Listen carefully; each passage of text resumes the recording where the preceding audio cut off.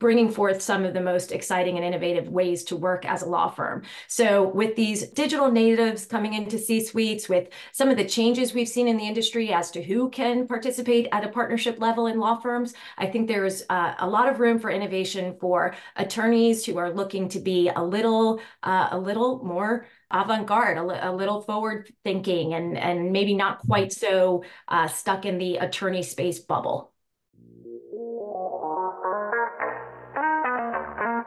Welcome to the 10 Golden Rules of Internet Marketing for Law Firms podcast, featuring the latest strategies and techniques to drive traffic to your website and convert that traffic into clients.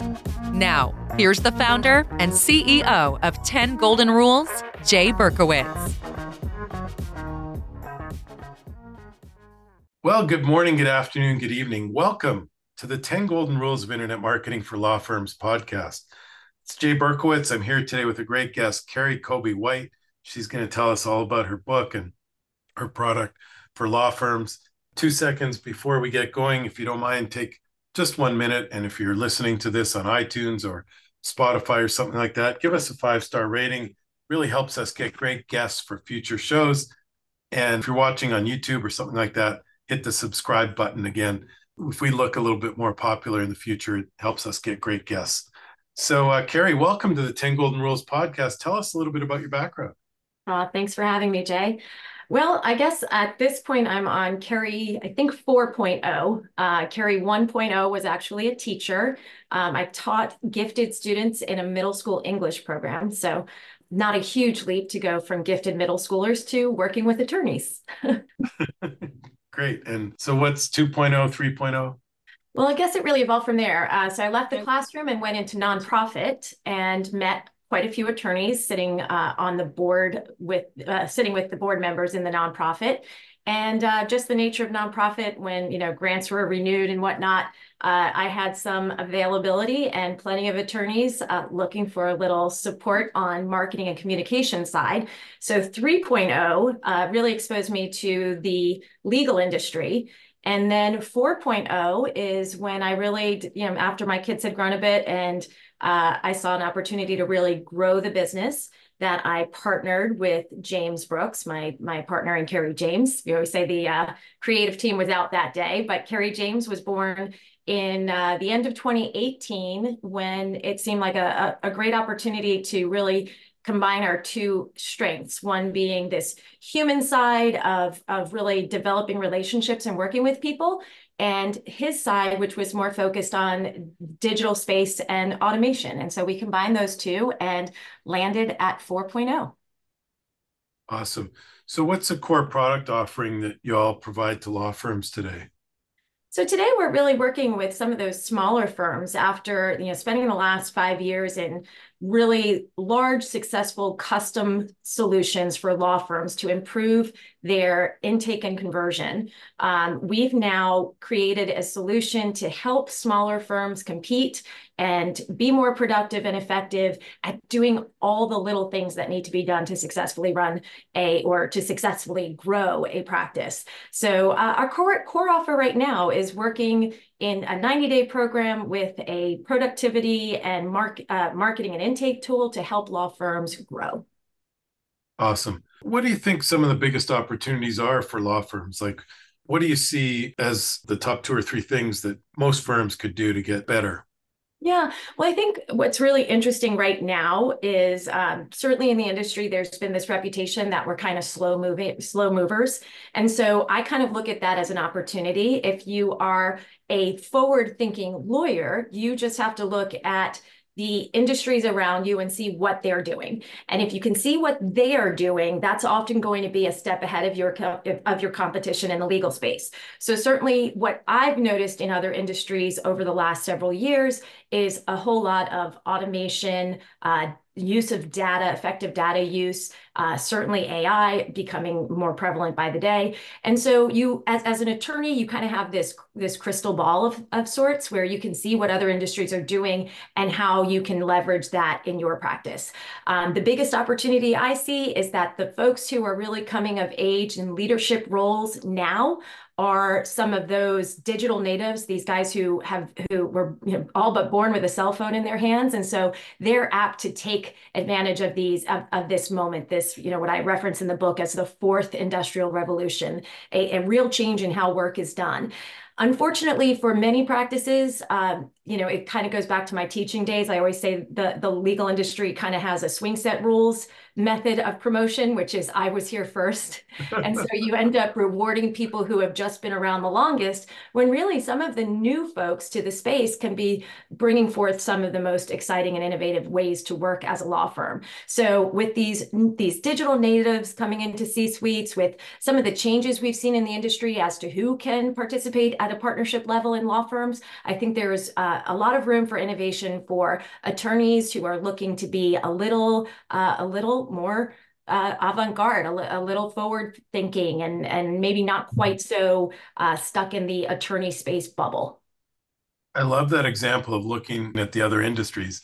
I remember I was a director of marketing at Coca-Cola, and we got a new COO, or regional manager, ported in from another country, and this guy was like a rock star throughout the system. And he said, one of the things that we all need to learn to do is, when we're calling on customers and we're in a grocery store, you've got to go look at the other aisles. Meaning, Yeah. I've done that now my whole career. So instead of going and looking at what Pepsi's doing, because we should know what Pepsi's doing Right. when we're at Coca-Cola, go look in the chips and snacks aisle, and you can see like the promotions they had on pack, and the end aisle display, end caps, yes.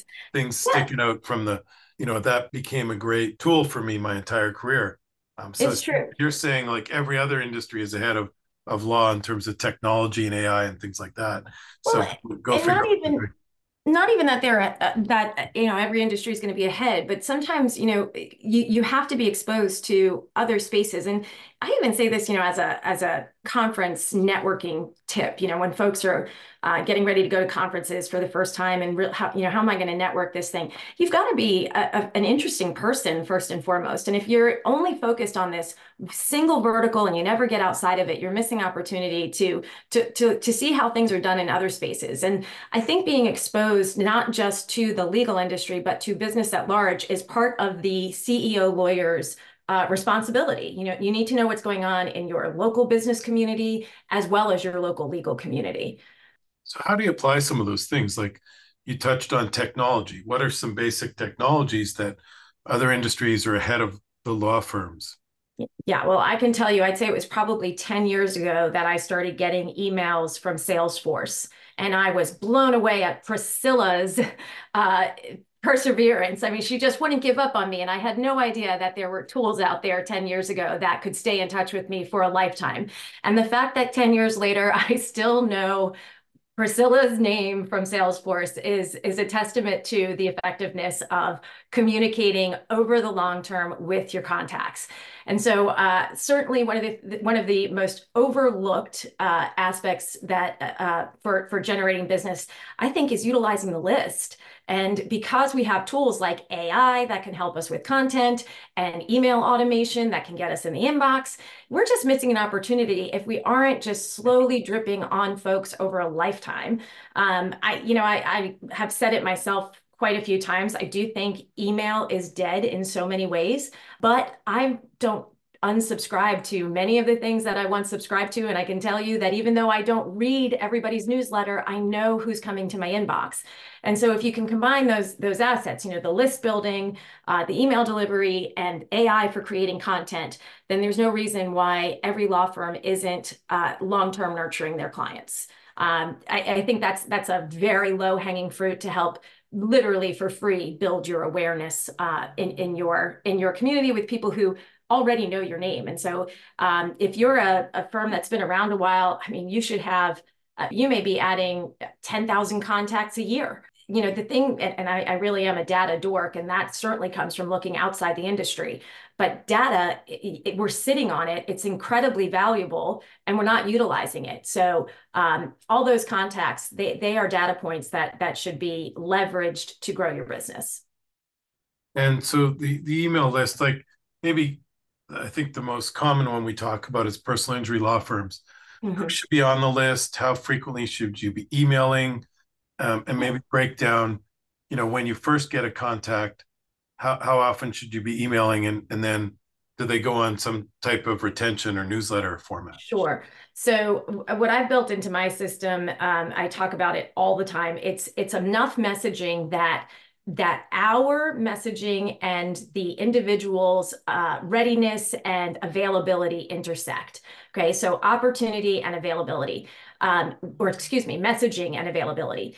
We're all incredibly busy, and I remind intake folks regularly that we can't help people unless we can talk to them first. And so if you're insistent on helping people do what you do best, then I see no reason not to over communicate.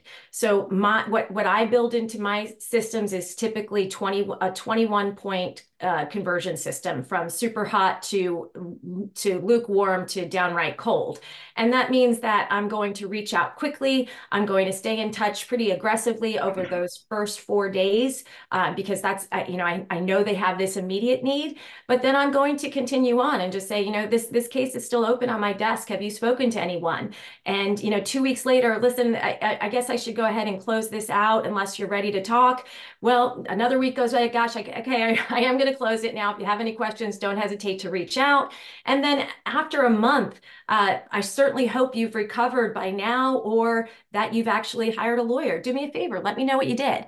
If you make these things very personal and human sounding, I think the long-term outreach is a-okay with a lead. When it comes to any lead, then, if they've reached out to us, then we have the ability to communicate over the long term. And I think this is where education comes in or adding value in some way. So I just finished writing a long-term nurture campaign for a dependency attorney who she works with parents who are dealing with the state with their parental rights. And so, not a lot of people know a lot about that. So we used a long-term nurture campaign to give them the ABCs of child dependency law. And given that there's 26 letters in the alphabet, that gave us an entire year's worth of content to stay in front of people and give them value. If they never open one of those emails, they will still see our subject lines and our firm name. So, just adding people to something that's going to drip on them over the long term, to me is, like I said, practically free and a no-brainer. I always tell the story of, unfortunately, I was in a car accident, I guess about Mm. 10 years ago now. A couple other employees of the company, and I went to the chiropractor. I said I was in a car accident. They got really excited. They're like, "Oh my God, car accident! We've got a lawyer for you. And we've got all this free Of stuff course we we can do. give you." And they started giving me creams and potions and seats and backrests. And it turned out that they did, in fact, get a lot of chiropractic work paid for by the attorney. Anyways, then unfortunately, like 7 years after that, I got rear-ended again, Oh and my gosh. I couldn't remember the name of the first lawyer. Now, of course, I could have figured it out. And of course, I deal with a bunch of lawyers and I hired, a guy from my networking group. But the first guy made a big mistake, right? Huge mistake. He didn't, Yeah. he didn't send me a Christmas card. I'm Jewish. Didn't send me a birthday card, a Hanukkah card. Didn't send me a new printed newsletter. Didn't send me an email newsletter, Yeah. and didn't connect with me on LinkedIn or Facebook. So literally, I couldn't remember the guy's name 7 years later. Again, I Yeah. figured it out. But the point of this is, what does that long-term nurture look like? And when do you give up on trying to, like you said, close the case? And when do you just stay Yeah. top of mind? And what's the best way to do that? Well, I do think that many firms have done well, or at least better, at improving the lead conversion with follow up in that first 7 days. In my first little intake guide, I wrote that the in intake should not stand for ineffective, inconsistent, and inefficient. And unfortunately, it's often those three things. There's not a set cadence that everyone goes through. You're having to do things manually, and it's not very effective if that's the case. So this 21 point touch that I typically build out will have, like I said, about 35 days of lead nurture.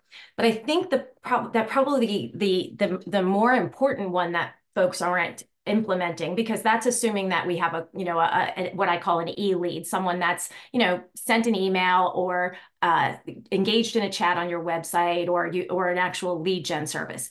But when you have someone that calls and you don't follow up, people don't like to make decisions very quickly. And so if you have a lead that you've been on the phone with and they haven't made a decision, that's the next follow-up that I'm most worried about. So two things there, Jay. I think first and foremost, you never get off the call without scheduling the next appointment. So I understand you want to talk to your husband. I get it. I'm the same way.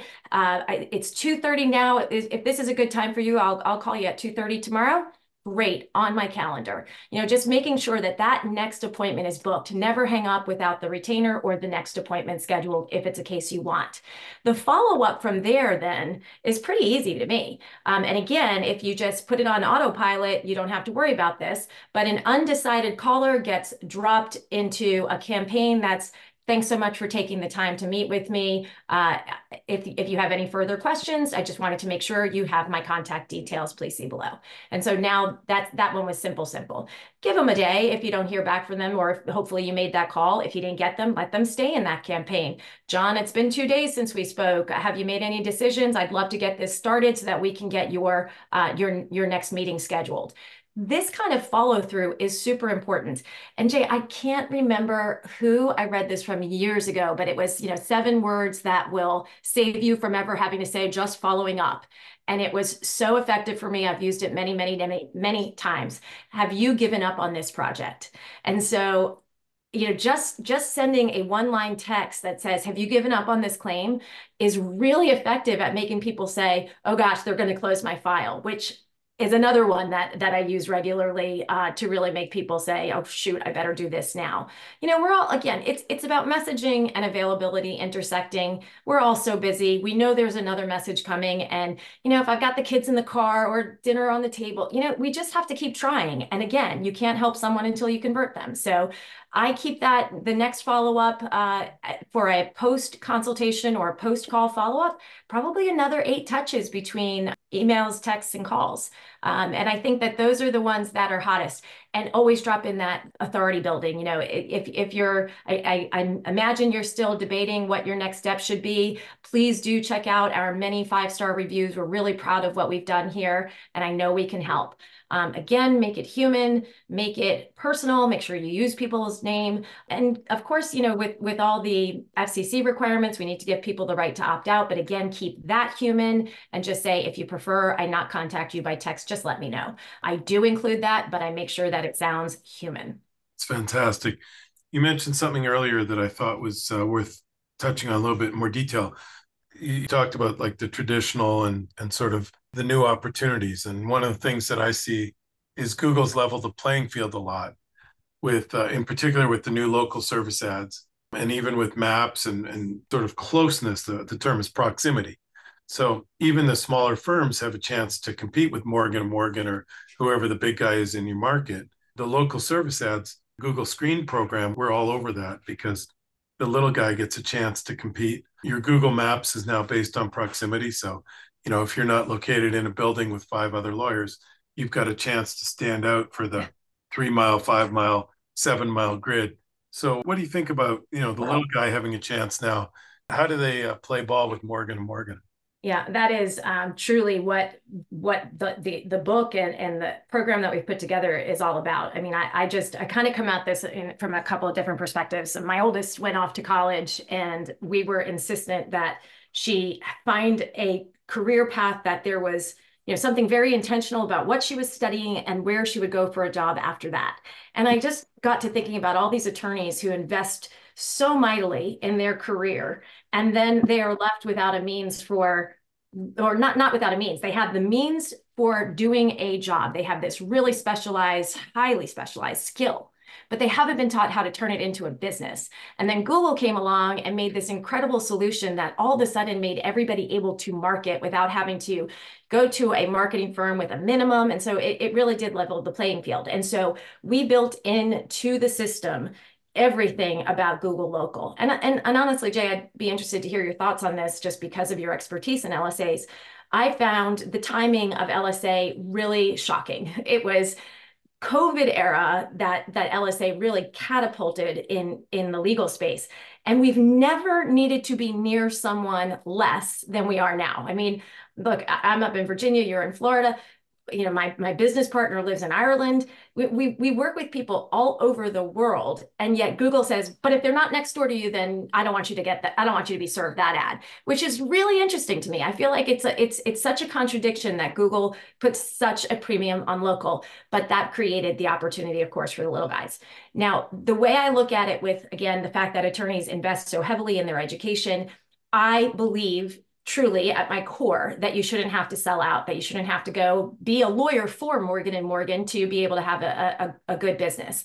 And so for the many people who want to be a small firm or a modest firm or even a solo practitioner, there is a means to doing this well, but it includes playing by Google's rules. And I put that in the book. One of the 5 harsh realities is that it's Google's world. We're just living in it. And we have to accept the fact that Google has certain requirements and certain expectations. And if you do these things, then you can have a piece of the pie. And here's why. And I think this is also very important.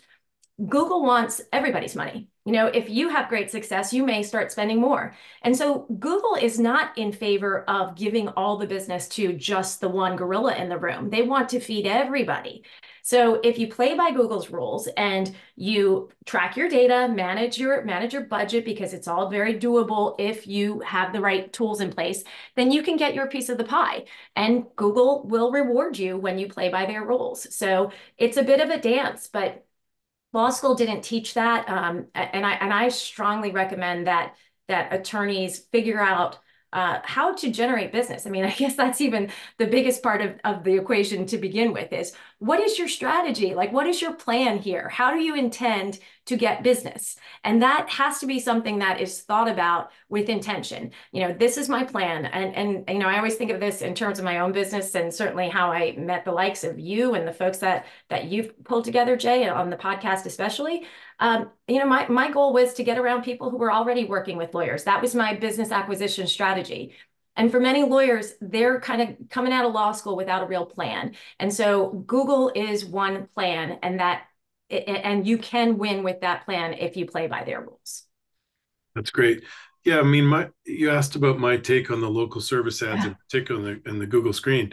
You know, it really came out and became a big thing for lawyers during COVID, but they started 6 or 7 years ago with in-home services, and so that made way more sense. Yeah. And truly, like the green check too, you know, knowing that the plumber who was walking in my house was Google certified. But I guess, you know, like everything else, Jay, they see an opportunity with attorneys and they know we're showing up for it. So it did make sense with others, but it's interesting with attorneys. A lot of people have a lot of different theories, but my theory is pretty simple. Like, the reason Google did this, introduced the local service ads, was they were losing a lot of revenue on clicks to the maps. Because when you used to search, like, you know, car accident lawyer near me, or, you know, divorce attorney Boca Raton, right, which is where I'm located, what Google would show is the pay-per-click ads at the top, then the maps, then the SEO. And the maps had a click-to-call function. And Google wasn't making any money on that. And a lot of people were clicking that and not clicking the pay-per-click.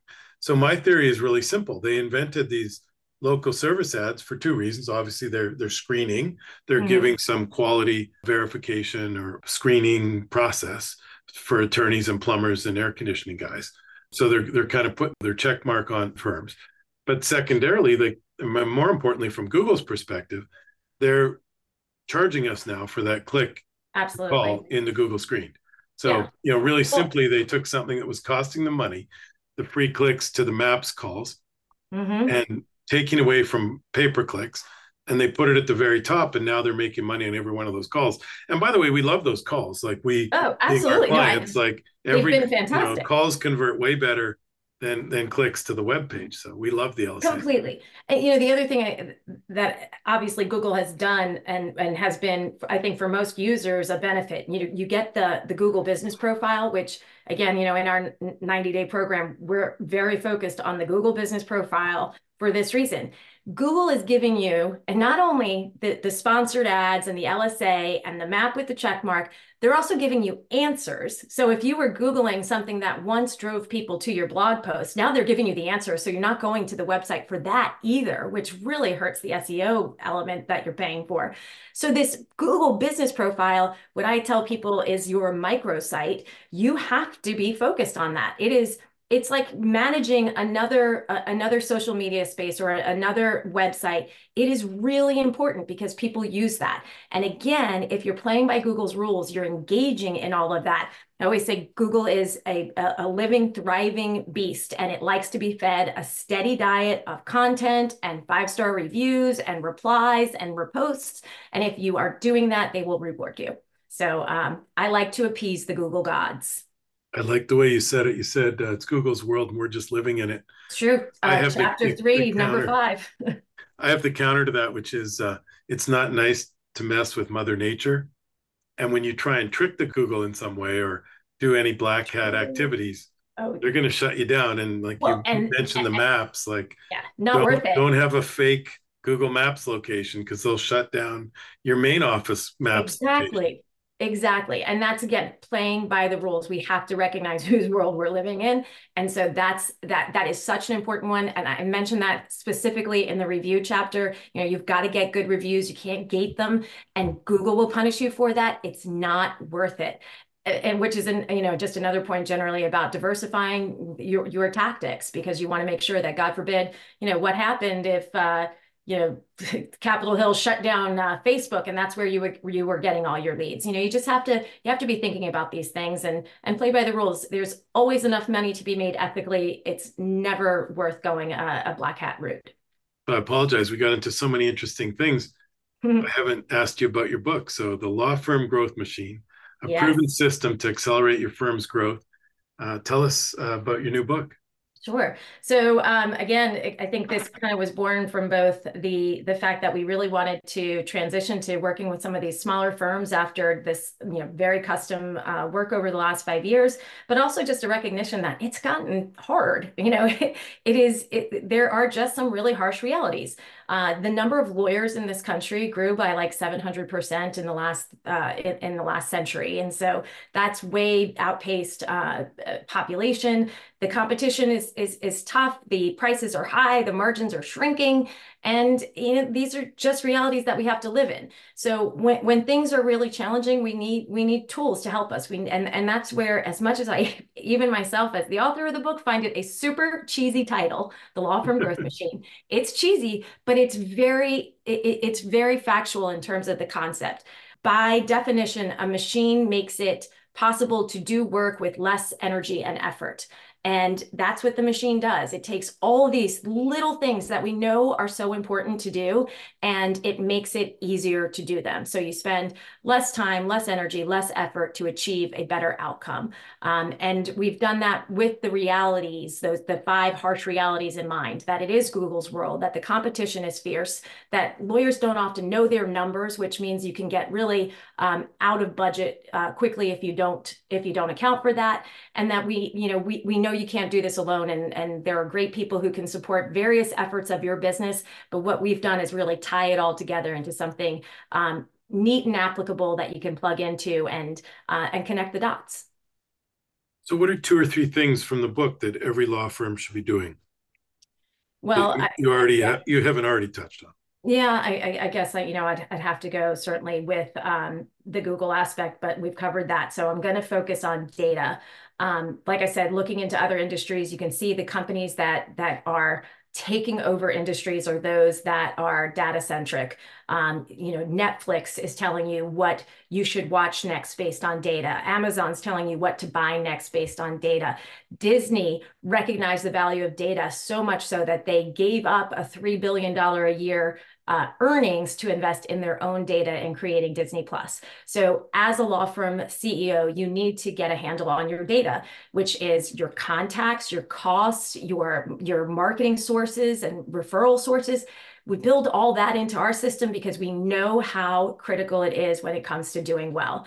Back to those harsh realities, the challenges that attorneys are facing. Like I said, there are a lot of opportunities out there, but it is very easy to overspend and not necessarily generate profit. Sometimes you generate more revenue, but the same profit, which makes working harder or more feel really lousy. So we've built into the system all the dashboards that can help really drive your decision making so that you are increasing profit, not just revenue or workload, but genuine profit. So data would be a super big one for me.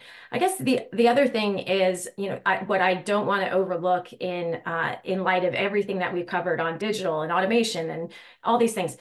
The reality is that this is still a customer service based business, and people need to serve their clients. In chapter 8, I cover the 4 fundamentals, things that you just have to do. You have to have some sort of marketing investment, which is, why folks come to you, Jay. They need someone to do the marketing. So great, you got some sort of marketing investment. You've got a brand. People know who you are and what you do and why you're different than the guy down the block. But you also need the right people. And these people have to be respectfully compensated professionals who care about the people who are picking up the phone to call them in this moment of need. I say it all the time, but nobody calls a law firm because they're having a good day. So you need someone to meet people where they are, which is certainly with empathy, but you also need to lead. You need the authority to get these people through this moment. Really take charge. So invest in the right people. It will benefit your firm in the long run. Invest in training because it will benefit your firm in the long run. A one-time expense could net benefits on the intake side for the next decade. So, make sure that you have the right people and that you keep clear on your firm's status as a client service-based business. You touched on the data, and it's amazing to me. We get on calls with new prospects. How many people don't know the basic things? They don't know their numbers. How many cases do you sign a month? Yeah. How many calls do you get? How many form fills? How many chats? Yeah. At the very basic, go, write these things down and go figure it out for your firm. How many calls Jake, do you get? 3. How many forms? How many chats?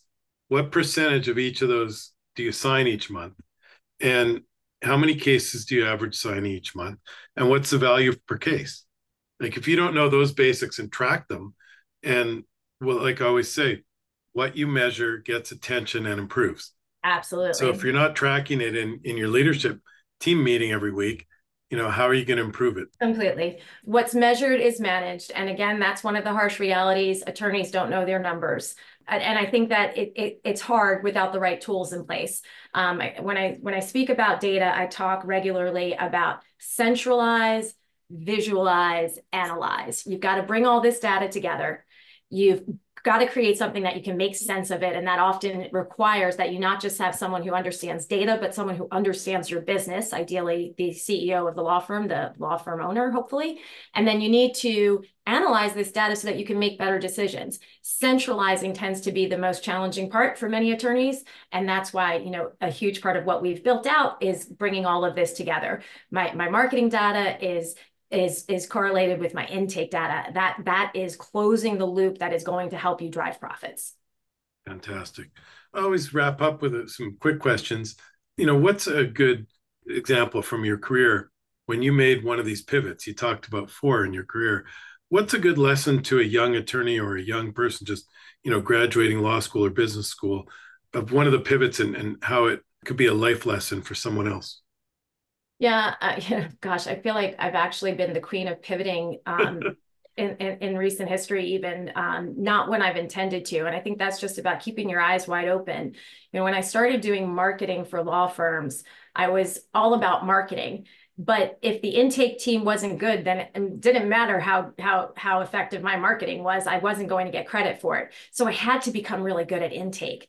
And then I got so good at intake because I was so focused on conversion that I was tracking all this stuff and the outputs were data. So then I got so excited about data that I had to focus on that. And so you can see how just being open to what comes next is really a transformative experience. So keep your eyes open. I would honestly say, Jay, that like when I met my business partner, 5 years ago, he kept pivoting our business. And I was like, nah, the success of the postage stamp is its ability to stick to one thing until it gets there. And I wanted to be a postage stamp. And yet the business just wasn't meant to be a postage stamp. It had to evolve. And it was the innate evolution of the business that has made us the most successful. I say it all the time, clicks aren't clients. I had to get good at intake. Intake produced all this data. Data produced results. So we always have to be thinking about where this affects the next piece of the puzzle and be open to that. Don't be like a postage stamp, I guess, would be my advice to the young folks. That's awesome. What are some apps that you like, or any tips or tools for personal productivity? Oh, so I'm going to go old school here because when we were chatting, I mentioned I was a Slack addict. And so if you're not using Slack or Teams, whatever it may be for your practice, by all means, get in that. Get off of email with your team. Email is an external communication tool only. But I am so old school. I love a hardbound book with a lengthy list and lots of them. So whip out the paper and pencil. I actually think that we underestimate the value of writing with a pen. But the teacher me can tell you that has significant different effects on the brain. So don't give up your pencil and paper. Yeah, I've got the hardbound to-do list Yeah, too. I love it. Yeah, Even though some I things go don't need back to and forth change. with digital, it's too easy to get distracted. It's true. It's true. It's true. Do you have some best business books that are on your must-read You list? know, they are. And I feel like, certainly in marketing, so many of us who have spent time in marketing can speak to, nudge or persuasion. And I love all those. I'm still going to go with the one that I think of most often, which is Atomic Habits, James Clear, and The Valley of Disappointment. I think folks need to understand the effect of compounding in every area of their life. Compounding interest in your finances, compounding effects in your business, compounding effects in your health. All of these things take a very different curve than we expect. When we think about growth, we tend to think of a straight line trajectory, whereas the real curve is much more of an elbow shape. It's the hockey stick of exponential growth. And the delta between those two lines, James Clear calls the valley of disappointment.